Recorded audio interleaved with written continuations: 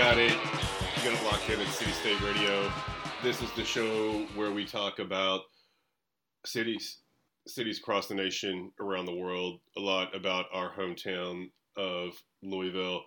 Coming at you again from the home studios, me from the basement over here in Schnitzelburg. Guys, I know you're out there. I want to say hello. At first, I just want to check in, make sure you're not facing any extortion charges. You guys are Extortion good? charges from what? It's a basketball. It's a U of L basketball thing. Oh, it's sorry. Nobody's gonna know about that. That was dumb. I'm sorry. What's up with you guys? Who are you? How are you? This is Patrick Puma from Belknap neighborhood at the moment in the bunker basement. Yeah, Patrick Henry coming at you from Spring Valley, out beyond on the outside of the Watterson Expressway, where the cicadas are only just now starting to emerge. I'm tired of seeing cicada pictures on the internet. So am I. Man, like, They're I won't here. post it. It's just like, really? Just walk outside and you can see that. and then the thing from a couple days ago when there was, I guess everybody thought it was hilarious to share these stories about snacking on the cicadas. You roasting them up in the oven, I don't know. I don't know about that. We're not there yet. I mean, when we go there, like in the end times or the pre-end times or whatever, like the Mad Max times, I'll eat the bugs then when we have to, if that's what it takes. But I'm not getting into that right now. I will say I have tried grasshoppers. Yeah. I've tried those, and they were done almost like salted peanuts kind of style. And if you hadn't told me what they were and I was just eating them out of a bowl, I probably wouldn't have realized they were bugs. But Yeah. I mean, it's like a novelty, It's like, they're yeah, small, I'll try though. that. Cicada, that's a big bug. That's too big. Like- No kidding. It's too much. Grasshoppers, cicadas, I mean, it's not like you're rolling up to the Whole Foods and getting into that bulk bin with the scoop. Like it's a novelty thing. We're not there. It's the grasshoppers I can see. Yeah. Here's the question I have. A lot of people are talking about their dogs have been eating them. Uh-huh. And I also heard about, like, in Indiana, I guess some of the cicadas are like dying from some kind of fungus on their rear end. Oh man. But it was like the fungus was apparently has these sort of psilocybin or whatever. Oh. Now we're talking. And so, like, what happens if your dog runs out and starts eating that stuff? I'm changing my whole stance on eating cicadas, like based on this new information. This is fantastic news. Listen, don't. Whatever you do, don't get your information from me. All right. That is true. That's- We're kidding around here. good Do not advice. eat psilocybin laced cicadas. Just don't do it. Don't get in there. I don't know how much time we have with you, Patrick Puma, so I definitely want to dive in to something that we set up last week. You've got this great series of tours, the Society of Urban Perambulators, SUP. That's the acronym. I don't know if you guys actually call it that, but What's up? so you guys were out last week. You had another one of these great events. It looked like I had a great turnout. This is sort of in conjunction with thinking about all these issues around downtown, thinking about historic preservation downtown, thinking just about the future of downtown. And you guys sort of had a great tour and walk and checked out some stuff. And I know you wrote about it a little bit and dropped that today, but just let us know about the event. Yeah, so I guess this would be the third one this year that we've done, but we decided to do a loop in downtown. Like, the whole idea behind the Society of Urban Perambulators is to get out and get people in the neighborhood who care about cities or just want to connect with people in other parts of town, to get out and hear about what's happening in other parts of the city from people that live, work, or doing projects there. And then, hopefully build some connections and get a little bit of better understanding of what's going on in other parts of the city. So this one was focused on a small section of kind of central south downtown central business district area that a lot of people don't see typically when they're out because they're Fifth and Sixth Streets are one-way pairs, and there's a lot of like dead spaces and things like that. But a lot of the spaces that we walked to were like buildings that are being revived, and the whole point was I partnered up with the fine folks at Vital Sites, Heath, Jessica, and Charles, and their Vital Sites is like they've been on the show before, but they're historic preservation advocates and also get their hands dirty on getting buildings, remodeling them and getting them up and things like that. But so May is Preservation Month, Historic Preservation Month. So we decided to kind of focus on historic buildings that are going through an adaptive reuse, or potentially could, and kind of showcasing those and talking with the people who are doing those projects. What was an example of a building that is sort of going through this reuse and regeneration that you guys got to take a look at? Well, besides like the Brennan House that Vital Sites owns and runs, which is a Italianate Victorian mansion, it's like the only one left in the downtown area. We went to a building that I tried to find out if this was true. People keep calling it Steamboat Modern, like the architectural style, and I think that maybe that's a made-up thing in Louisville. But Al Schneider was involved in that development. But I think it's like a 1940s, 1950s office building on Broadway. And it's been sitting vacant for a while. It was called the Bank of Louisville building. Now they're calling it the 500 building, but it's going to be Nathan Smith, a friend of the show, and a designer at Luckett and Farley Architecture, is redoing the building, and it's going to be an Indigo hotel. And just kind of going through kind of like what it will take to get it done and kind of like some of the interesting aspects of the building. And, we did that at multiple sites throughout the tour. Excellent. Yeah, I'm looking at your map and looking at the really great blog post that you have at udstudio.org. Folks can go there to check out sort of the recap and some great photos.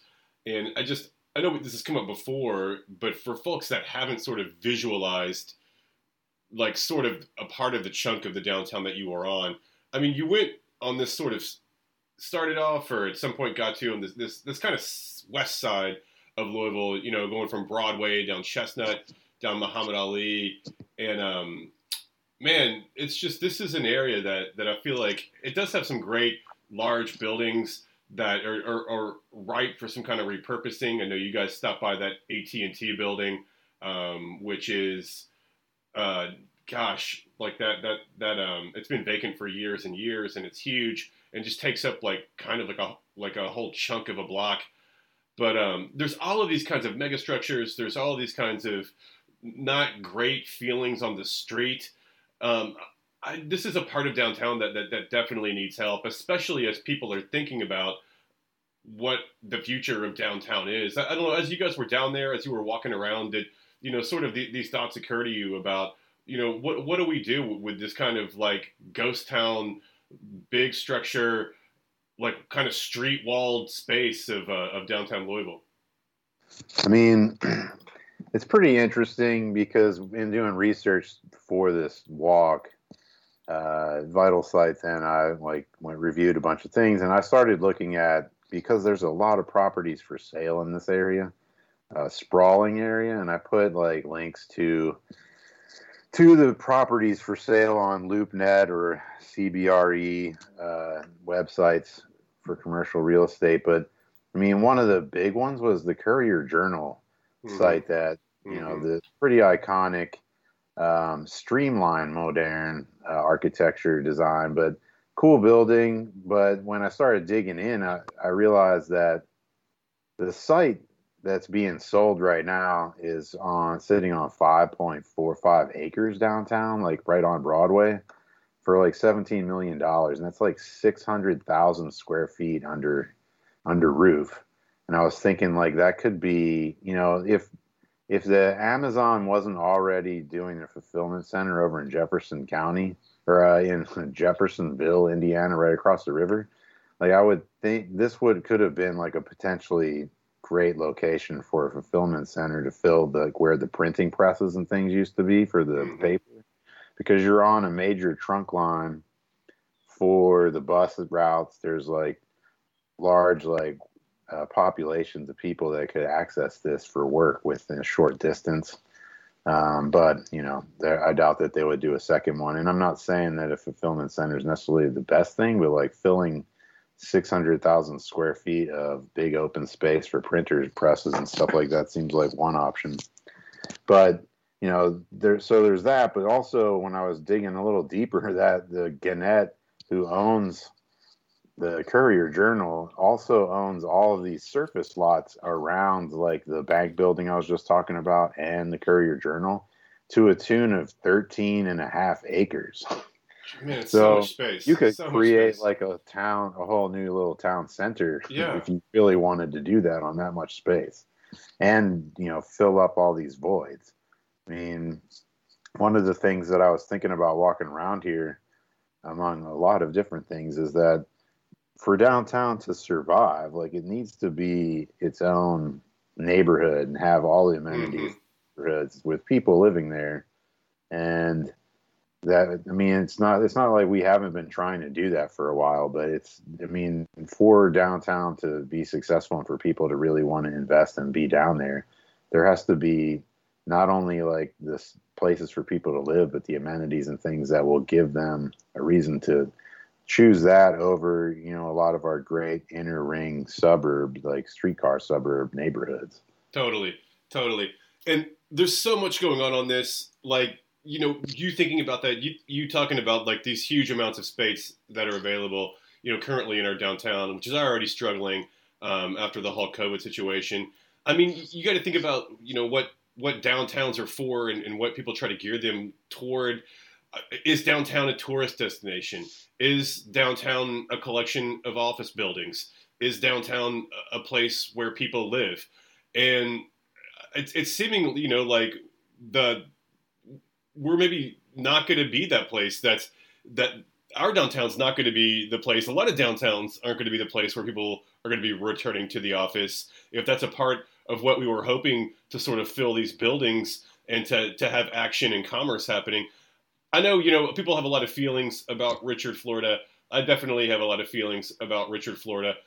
He's if you're not familiar, sort of urban thinker, professor, talker, big TED talker guy, writer of books. He's sort of held responsible for creating the concept of the creative class and how, 15 years ago, all these cities were like, we need to bring the creative class to our city. And the creative class basically just means like young kind of tech cultural workers that make a lot of money. But anyway, all that stuff aside, he has a new article in Bloomberg City Lab from a few days ago looking at a little bit of data.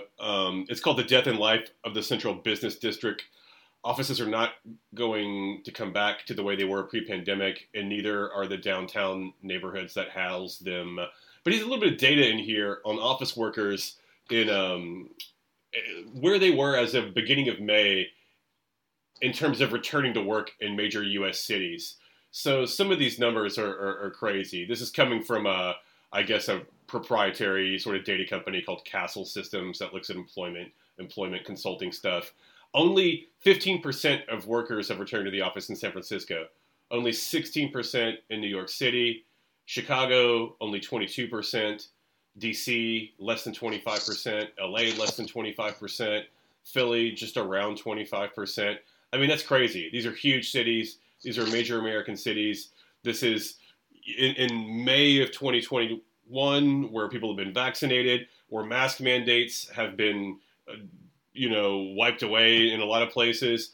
And we still see, this sort of possible scenario where a lot of people are just going to be working from home. And what that means to the downtown is going to be massive, because in that area of downtown that we were just talking about, Patrick, I mean, those are a lot of big sort of office-y buildings for people to come bring their bodies to sit at a desk. And, some of that wasn't working well already for Louisville, as that AT&T building was vacant for so long, and others are like that. I don't know. I think. Go ahead, yeah. Like particularly the AT&T building, which was like the AT&T or Bell South headquarters back in 1979 when it was built, headquarters for Kentucky. And it's kind of like a brutalist style building, although they use, instead of concrete, it's a little bit nicer materials. I personally actually think it's a pretty interesting looking building. I would change some things about it, but I think it's actually a little bit better than your typical office place. But aside from the interesting things that we learned, that it's only 4 stories tall, but it was designed to be 8 stories, so it could be built on top of to make it bigger. One of the things that Charles Cash and I had talked about was the fact that you look at the campus, and like I have an overhead in the article, but it highlights that there's 150 parking spaces on site, but there's also like a jogging track around it, and it takes up like 5 acres, but the building probably only sits on about 2, maybe less. And the whole idea that we talked about was that, back in the late 70s, early 80s, when these were being built, like they were competing with all of the companies that were moving out to the suburban office parks. So they were trying to create what the suburban office parks were offering with free parking and like access to like healthy jogging and like, different amenities all inside the building or on that campus. So basically you drive there, you get out of your car and you're in this bubble, and then you get in your car and you go home, and you never interface with people downtown. And, there's opportunities for people who might take over these spaces to use some of what's there, but like flip that script and like actually make it forward, outside facing and engaging with the street. And I think that that's like going to be an important piece to any of these being successful, and the city as a whole being successful moving forward. Yeah, that could be really cool. Like a big sort of apartment building with them park space kind of around it. I don't know, that could work. That could be really weird in kind of the dead space that it currently is. But even just having people in that building would be better than it being to continue to sit vacant. Anyway, we got to take a little bit of business, kind of a break here. If you check out City State, we got this really great new intro music from the Smacks. Great guys, Brian Manley, J. Todd Dockery. Brian Manley, though, has a show here on WXOX called Driftless Turmoil, a chaotic tumble into a haphazard and irregular tank of sounds, including underground rock, noise, metal, crust, punk, hip-hop, forgotten pop, modern composition, Louisville music, and other records recovered from the catacombs, plus occasional interviews and ideas about music, society, events, and other brass tacks from the American globe and beyond. That's Driftless Turmoil with Brian Manley right here on Art FM, Mondays at 6 p.m. Eastern. Art FM programming can now be heard on WXOX 97.1 FM and WXND 100.9 FM in the Louisville metropolitan area. Many thanks to Owsley Brown III, Rainbow Blossom Natural Food Markets, and Kentucky Intentional Sounds for extending the range of Louisville's favorite broadcasters. What was that? Oh, man. I'm getting over a terrible cold. I'm not 100% on my vocal game, but it's coming back. It's what I didn't have a cold for so long because of all the masks. Now the masks are off. We're seeing kids around town, and man, I just got instantly sick, and it was terrible. But back to the issue of downtown. Back to the issue of just on that whole mask tip and downtown. I mean, I guess the announcement that the masks were coming off was pretty, crazy for a lot of folks and for a lot of businesses, a lot of the kind of the bars and clubs and those folks that operate downtown. I know some of them were kind of taken aback, like, oh man, like this is just, we had no warning. Now patrons are going to be coming to my bar or coming to my restaurant or to my dance club, and they're going to be like trying to come in without a mask, and this puts me in a weird position. I mean, I've been going to restaurants, not not very often, but when I do, it's like when I can sit outside, But I mean, I've been fully vaccinated, and most of the people, everybody that I know that I've been hanging out with has been vaccinated. But I ate at a Vietnamese restaurant. I know we can't say the names, but down in the Nulu area for lunch today with some colleagues that are here from Oakland. And it was interesting when you're talking about the masks, because when I saw them, they had their masks on. They just had gotten fully vaccinated recently, but in California, I think that it's pretty typical for people to all be masked up, even out and about. And so I put my mask on and everything like that. But I don't feel as worried. Maybe I should be, but my household's pretty well covered, and I still keep my distance and stuff. But yeah, I have been going out a little bit. Yeah, I keep my mask on. I think in part, I mean, I've been vaccinated for like 2 months, I think, and everybody here is vaccinated. In fact, my daughter has started the vaccination process, and she's sort of in that 12 to 15 range, right? But the part of it is just so other people don't feel like uncomfortable. Like I don't want to walk into a retail situation or a restaurant situation where folks who have to be sort of in the public all the time, I don't want to make them uncomfortable. So I just wear it. And I've found myself announcing, like in doctor's visits and stuff, like, hey, I've been vaccinated. Mm-hmm. Just to like, I think if I were in their shoes, I might want to know if the person, that's breathing in my face has been vaccinated or not.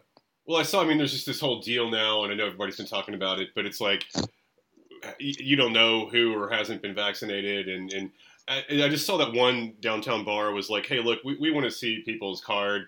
Show us your card if you want to come in, or wear a mask, I guess.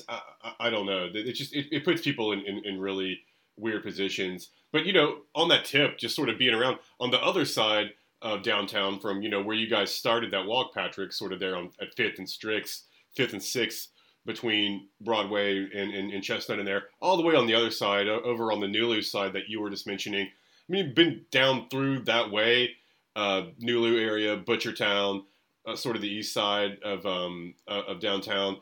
Man, it's the weather's been so nice. I think that has to do with a little bit of it, but it just seems people are out.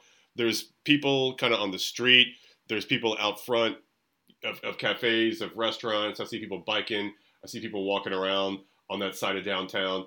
And as people continue to think about, this ever sort of increasing sort of anxiety about what to do with downtown or what will become of downtown, I think it's really interesting to think about, where we got. There was an op-ed late last week in the Courier-Journal from the director of the Fraser Museum, a good cultural asset for the city. But, this is like a sort of local leader, so of course coming with some kind of Pollyanna vibes on stuff. But some of what he's saying, I think, resonated a little bit in kind of the climb of Louisville's downtown. And some of these things, have happened with various mayors. Some of them giving some credit to Mayor Greg Fisher, who's been, under attack quite a bit, probably for some good reasons as it relates to all the police stuff that's been happening.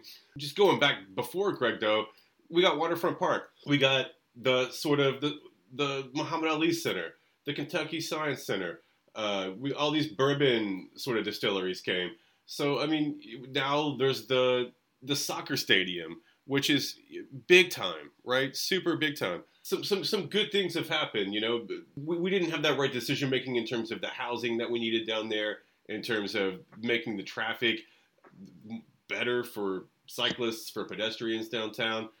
I don't know. I think there's still a lot of work to do, but it looks like these folks that some major leaders are coming together. Some major downtown kinds of leaders are coming together for these discussions called Jumpstarting Downtown Louisville. This is kind of a virtual series that looks like it's going to be hosted by the Fraser Museum.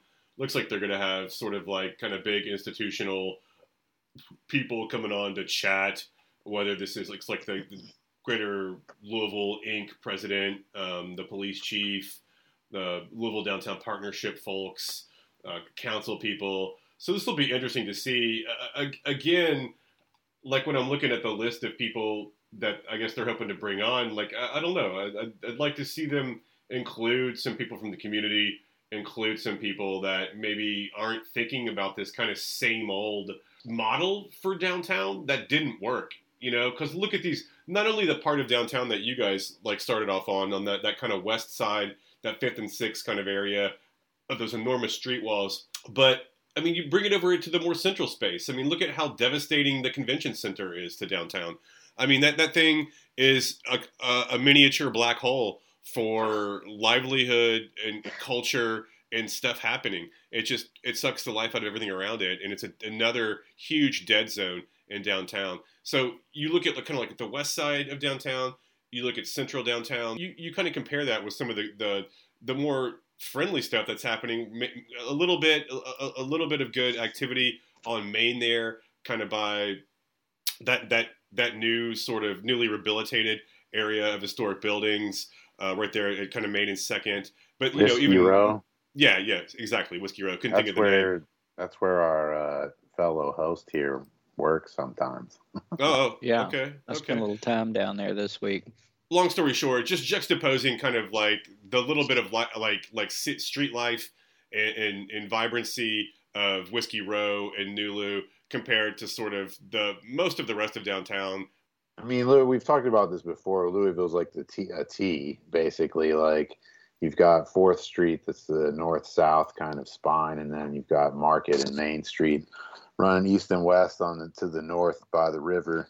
And that's where like most of the buildings that have been saved and the biggest concentrations of kind of more dense, development, historic or newer, has happened. So like those, as soon as you start bleeding away from those, which is kind of what that tour was, to take you away from some of those and see kind of the transition zones from, the actual like where there is stuff going on to the dead parking lots and things like that. But so I think that's kind of part of it. And Maine seems like more investment has happened over there the last couple decades that has really put it in a position to be kind of the premier part of the city. Yeah, I agree. I mean, I was going to say something similar, but also the, where we have that sort of, we keep talking about that sort of fabric that is more human scaled, where you can sort of fit more businesses, smaller businesses, right, into areas, and they can operate. Those businesses tend to bring people and sort of activate. So, you think of really big structures with big programs like the convention center or even, the Omni and stuff. I think if you're around some of those areas where they do get activated, it's where there's a little shop that's close to it, right? But but those sections that like on Main or 4th you were talking about, or Market, where you've got those clusters of buildings that are only a few stories tall, 3 to 5 stories tall, and they have this sort of human scale spaces in them, the retail and restaurant and stuff that it's on the street. I think that's where you see the activity, Yeah. And that actually reminds me, one of the things when I was researching for this tour last week was I love the historic Sanborn maps and just pouring over those, especially when I'm going to be visiting an area of town and want to see what it looked like in the past. And you can get a 1905 set of downtown like Sanborn maps online, and a 1940. You can also get like a 1892 or something like that. But I looked at the 1905 and I sewed together this whole section of all these sheets in Photoshop and created this massive map, and was just kind of looking at it, and I was like, oh, like the Brennan House on 5th Street, like there's all these mansions all around it. And I looked at 4th Street and was like, there's similar houses all along 4th Street, which now has like the Brown Hotel and all of these other larger historic buildings that we all love. So I decided to put the 1940 set together and compared just those blocks to look at them, and the difference is striking. This is 1940 was really before urban renewal kind of wiped everything out, and the highways and stuff were coming in.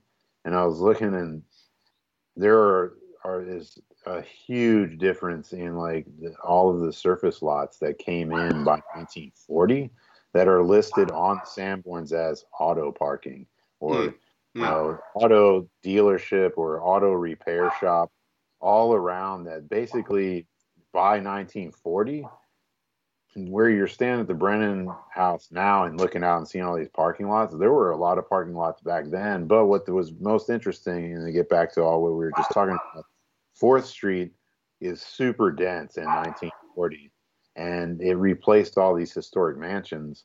And it just got me to thinking of the cyclical kind of, effect of like tearing down buildings, putting other stuff up. But the problem is that what happened between 1905 and 1940, you've got like now like a dense 4th Street corridor. Those buildings that got torn down, something cool replaced them and like something even bigger and better.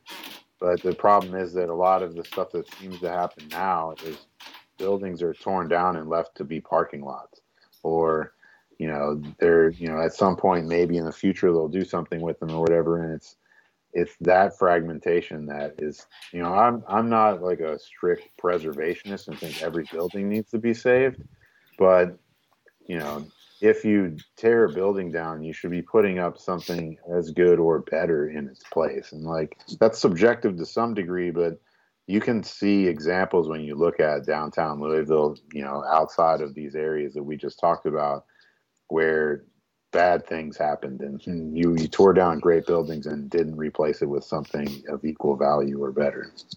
Oh man, that's so important.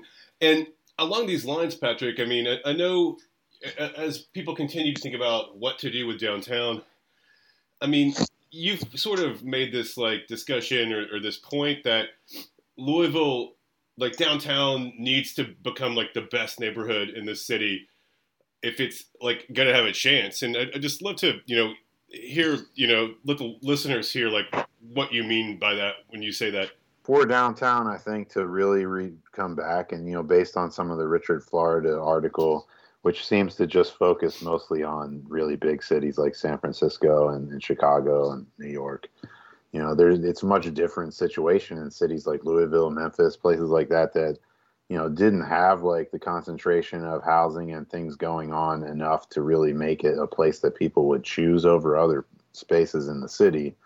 And if you're into urbanism and things, we have plenty of places around the central business district to offer to people as an option where you get a good enough urban environment, but you also get all of the amenities, the coffee shops, everything, and and particularly ones that are open, after like office hours are over and things like that. And for downtown, I think one of the key things, aside from switching the one-way streets back to two, I mean, we've got to get the housing and amenities to make people choose to live downtown because they want to live in like a city. And right now, and it's all the amenities that Bardstown Road or the Highlands or different places in Louisville offer, but also that kind of dense urban environment that, is fairly fragmented. And, it's not like we haven't been working towards this, but I mean, it really has to be, don't worry as much about the people coming in for bourbon or, going to the convention center. But people who just want to live downtown because they like living in Louisville and they want that dense urban option that we don't offer. We offer all the other stuff. You can live out in the rural part in suburbs. You can live in a new urbanist development. You can live in streetcar suburbs. But there's very few places I would think that you could live in downtown and feel like you're in a big city or a medium-sized city. And we've got, some things are happening. They're, I mean, slowly, and of course not on the level of some of our so-called peer cities that are currently and have been adding thousands and thousands of condos and apartments in their near core cities. over the last few years. But we do have some, some projects happening. Like we had some exciting news earlier this year that there's the Starks building has plans for sort of a mixed use housing and I guess commercial use right there in the middle of downtown at the, in my opinion, ridiculous 4th Street Live development. And I think there's a couple of other things here and there, but again, we're not putting up thousands and thousands. But I think at least that Starks one's like the developer said it's going to have 260 apartments, so that's pretty substantial. I know we need more folks to get on that. We need city government to be providing incentives for these kinds of developments to be happening, especially where we need these developments to have an affordable housing component and a substantial and meaningful affordable housing component. A little bit more business. Go ahead. Yeah. I mean, that was part of the reason of the tour, was to show. I mean, I'm not trying to bash on downtown. I think that it's a complex problem that we have. Yeah. But the point of the trip or the walking tour was to see some of these places. If the Starks building had been farther along, Jeff Underhill would have been down to talk more about it, but it's still in negotiations and all that. But anyway, we went to see Bill Whalen's, the Henry Clay building, and that's like an amazing multi-use. It has ballrooms and all this, but it also has condos or apartments up above.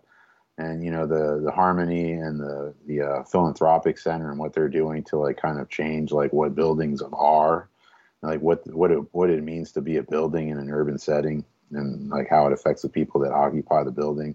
But there's more to do, and it's just getting people out and seeing what we do and don't have, and start to think about this. The more people we have actually caring and thinking about downtown, I think the better off we'll be in the future.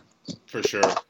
And to me, it's not rocket science, and I don't think it's really too much of a debate around chicken or egg. I think that if you want to make downtown work, you figure out a way, instead of giving away lots of money to public money to things that are kind of questionable or the outcomes aren't certain. Let's just incentivize apartment buildings that people can afford downtown. We should have already been doing this, mind you, and this is why the Nashvilles and the Cincinnatis and the Indianapolises are sort of moving further and further away from us in a bigger sense. If we just had a lot of people living downtown, a lot of these problems would just sort themselves out. There would be a resident population to make businesses work. There would be people that are interesting that want to live in an urban city, making the parts of downtown interesting just by their presence, whether that's commercial, whether that's cultural, or whether that's just them looking cool on the street. Get people living downtown. This is a time when we need new leaders, we need new ideas, we need new investments, and we can make Louisville a fantastic place, but we need some different kind of thinking, because the old way got us here, got us to where we are. COVID or not, it wasn't really all that great before COVID anyway. So, but COVID at least offers that opportunity to do some stuff in a different way and to bring in some new voices, frankly, that have a different vision and maybe a more interesting vision than where we have been going. So in thinking about, that conversation of what are we doing in downtown? How can we make this sort of better? Is it that we need new leadership or whatever? I guess one of the things is for me is what are the peer cities that really are truly our peer cities, right? What are those cities that are doing interesting things? How are they doing it? How are they sort of moving things forward politically, culturally, all that stuff? And because it seems to me like you can look to models, right, and sort of follow a model that's being done. And I think to the point, Patrick, Puma, of, we do have some areas where there's some cool urbanism that has happened in town and in downtown, but we have a lot of areas they're pretty mediocre, and it doesn't inspire. I mean, you may sort of end up on a block that's really interesting, but you can't go beyond that block, right? Because it all sort of falls apart. And so, I mean, I'm just curious, like, where do we look for some of these sort of solutions? That's really my big question, and how do you change the political, how do you sort of move the people in power? First on this one. Those are two big, different kind of questions, and the same, I guess, at the same time. But I mean, the first thing that comes to mind, like, I'm working on a project where we're trying to, give a little boost to an area that needs to, like, kind of get its edge back. And I'm going to go up to, instead of like kind of like just reading about different places and stuff, now the kind of COVID stuff is hopefully, somewhat in the rearview mirror. And I'm going up to Cincinnati next Tuesday, and going to go and check out a lot of the parts of towns just in northern Kentucky that are, amazing, just to see what's working and like actually experience and what these spaces have going on, and try to figure out what's going on, and talk with people who are doing the stuff there. Just like with the tours that I'm doing with people here in town, like, I feel like it's critical that people who are trying to make this city better go to other cities and see what they're doing, and actually like experience it and talk with the people that are doing it. I think if you don't do that, you're never going to get better. It's like when you work by yourself in an office, like, you might have great ideas, but you just kind of keep going back to the same ideas. It's when you meet with and talk to and see and experience other things that you expand your knowledge of what's possible and like how things get done. And yeah, we have to, I know that there's like these glide trips I should have never been a part of or anything, but I think that, like, where they go and check out cities, but I feel like there needs to be more of a grassroots thing where, like, young developers or whatever it is, like getting like the new voices that Patrick Smith was talking about, but getting those people out and like seeing other places and like coming back and saying what they saw and like having a report out. It's not something that has to cost a ton of money to do, but send delegations out to cities that are doing things that are right, and figure out and come back and like try to like figure out how to make that stuff happen here. We don't need to mimic I'm not saying mimic other cities necessarily, but there's, what do they do to make that? You got to dig into it. Yeah. Right. But you also got to dig into it and say, okay, what's the policy? What's the code? Sure. What's the political or the incentives that Pat Smith was talking about that sort of push this thing forward? How do we not let people sit on properties? What's the carrot and the stick? Right. That's my question, and I realize it's a tough question to ask. I come at this from a different angle on the peer cities, on the comparative stuff. I do think it's great to travel and get ideas from other places. The whole peer cities thing to me doesn't really make a whole lot of sense. We don't really have a lot of peers. I think Louisville is in a really different kind of place than most other cities. You can't unravel this from the economics of the city and the region. And there's only a few that kind of are in our space or in our size, kind of Memphis, maybe like Omaha or Tulsa. But like, we're this kind of weird thing where we're not even close to being as big as Indianapolis or Cincinnati, but we're like way bigger than like Lexington or Chattanooga or Nashville, so like we're like, I would call those sort of like Lexington is like a big small city, right? Like is Cincinnati and Indy, are those big mid-sized cities? I mean, what does that make us? Anyway, we're in this weird space. I think Louisville needs to look at Louisville and worry less about what others are doing and make things happen. I think that the low-hanging fruit, like we were just talking about, is the housing. Like, put every single dollar we can of the COVID relief money into affordable housing in the core. Cincinnati's doing this. Hamilton County just announced that they are going to be dropping something like $40 or $60 million into affordable housing across Hamilton County, Ohio, which is Cincinnati's county. But that's what we need to like step up with the. I mean, we're getting hundreds of millions out of that. We need to use that money to build affordable apartment buildings downtown. Look at every single one of these huge surface parking lots and figure out a way to get great housing on them without letting it be a windfall for the business people that have sat on them and let them fester and let them make our city lame for years and decades. Like, well, that's just go ahead. Yeah. And that's what I mean too, Pat. I think you're right. Louisville needs to look at Louisville and say, what do we need to change? What do we need to do here? I think the affordable housing makes sense, but I think even some basic things of like the basic street that you walk down, right? Mm-hmm. So how do those things get developed? How does the sidewalk, the trees, let's consider trees as a part of infrastructure. But how do those come into play? A lot of times they don't happen until the developer comes on and develops the site. Yeah. And my question is does it make sense to wait for that? Is that what other cities do? Is that their approach? Or do you sort of tackle those things, tackle the street to make these sort of places and spaces look good, feel uniform, feel clean, activated, stuff like that, right? Just in the street.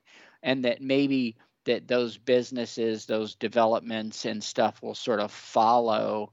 And I realize that's a lot to take on. You can't just take on every street, but I think if we look at our approaches to those kinds of things and not just leave it feels like so many times we leave it in the hands of the developer to make those things happen.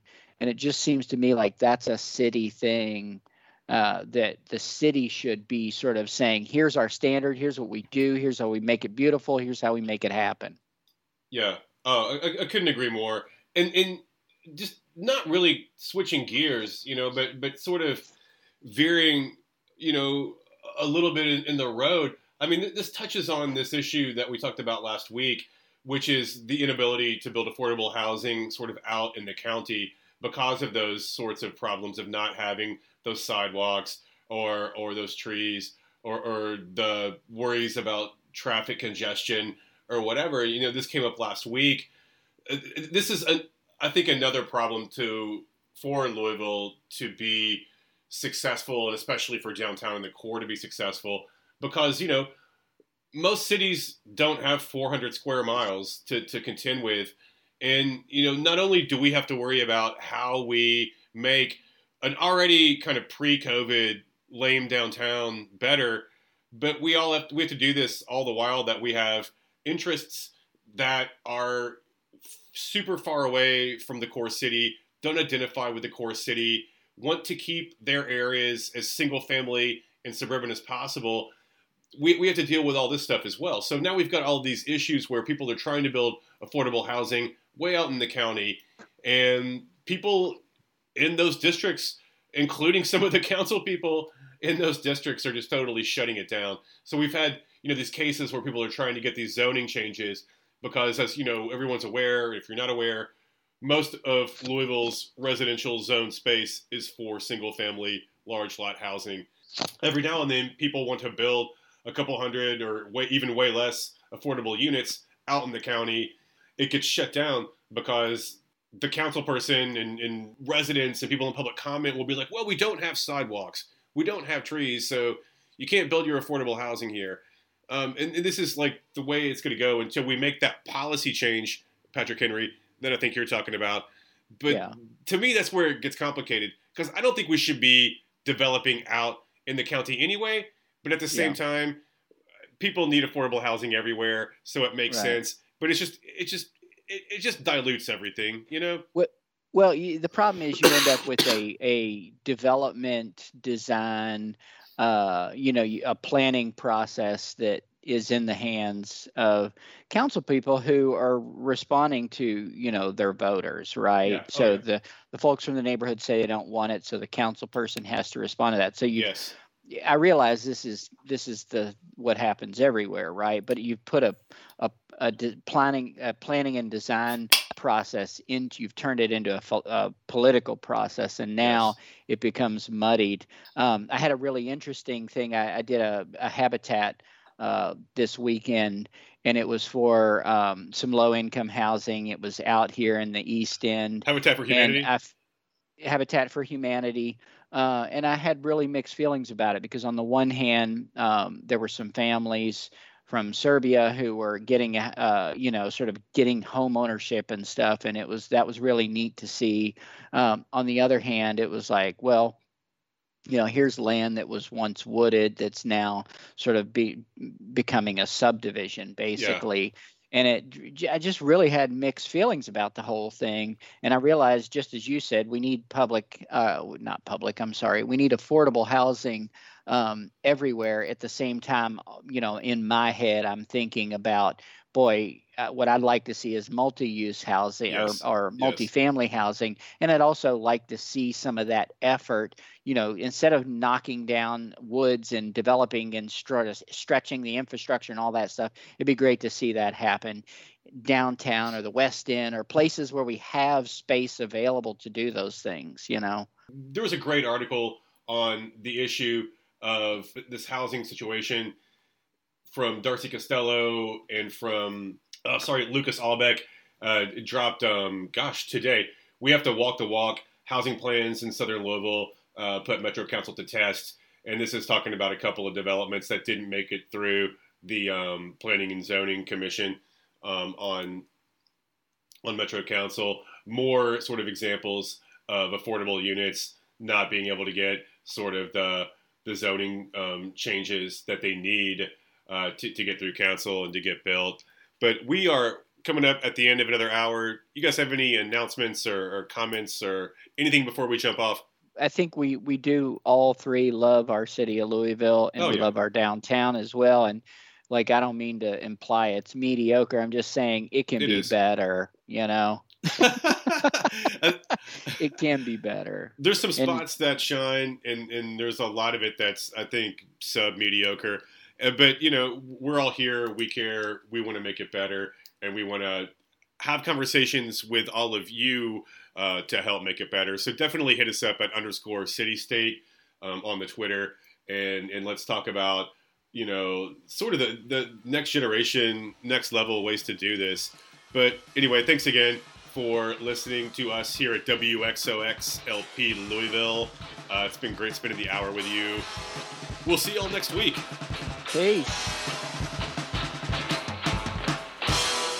I got to bounce, guys.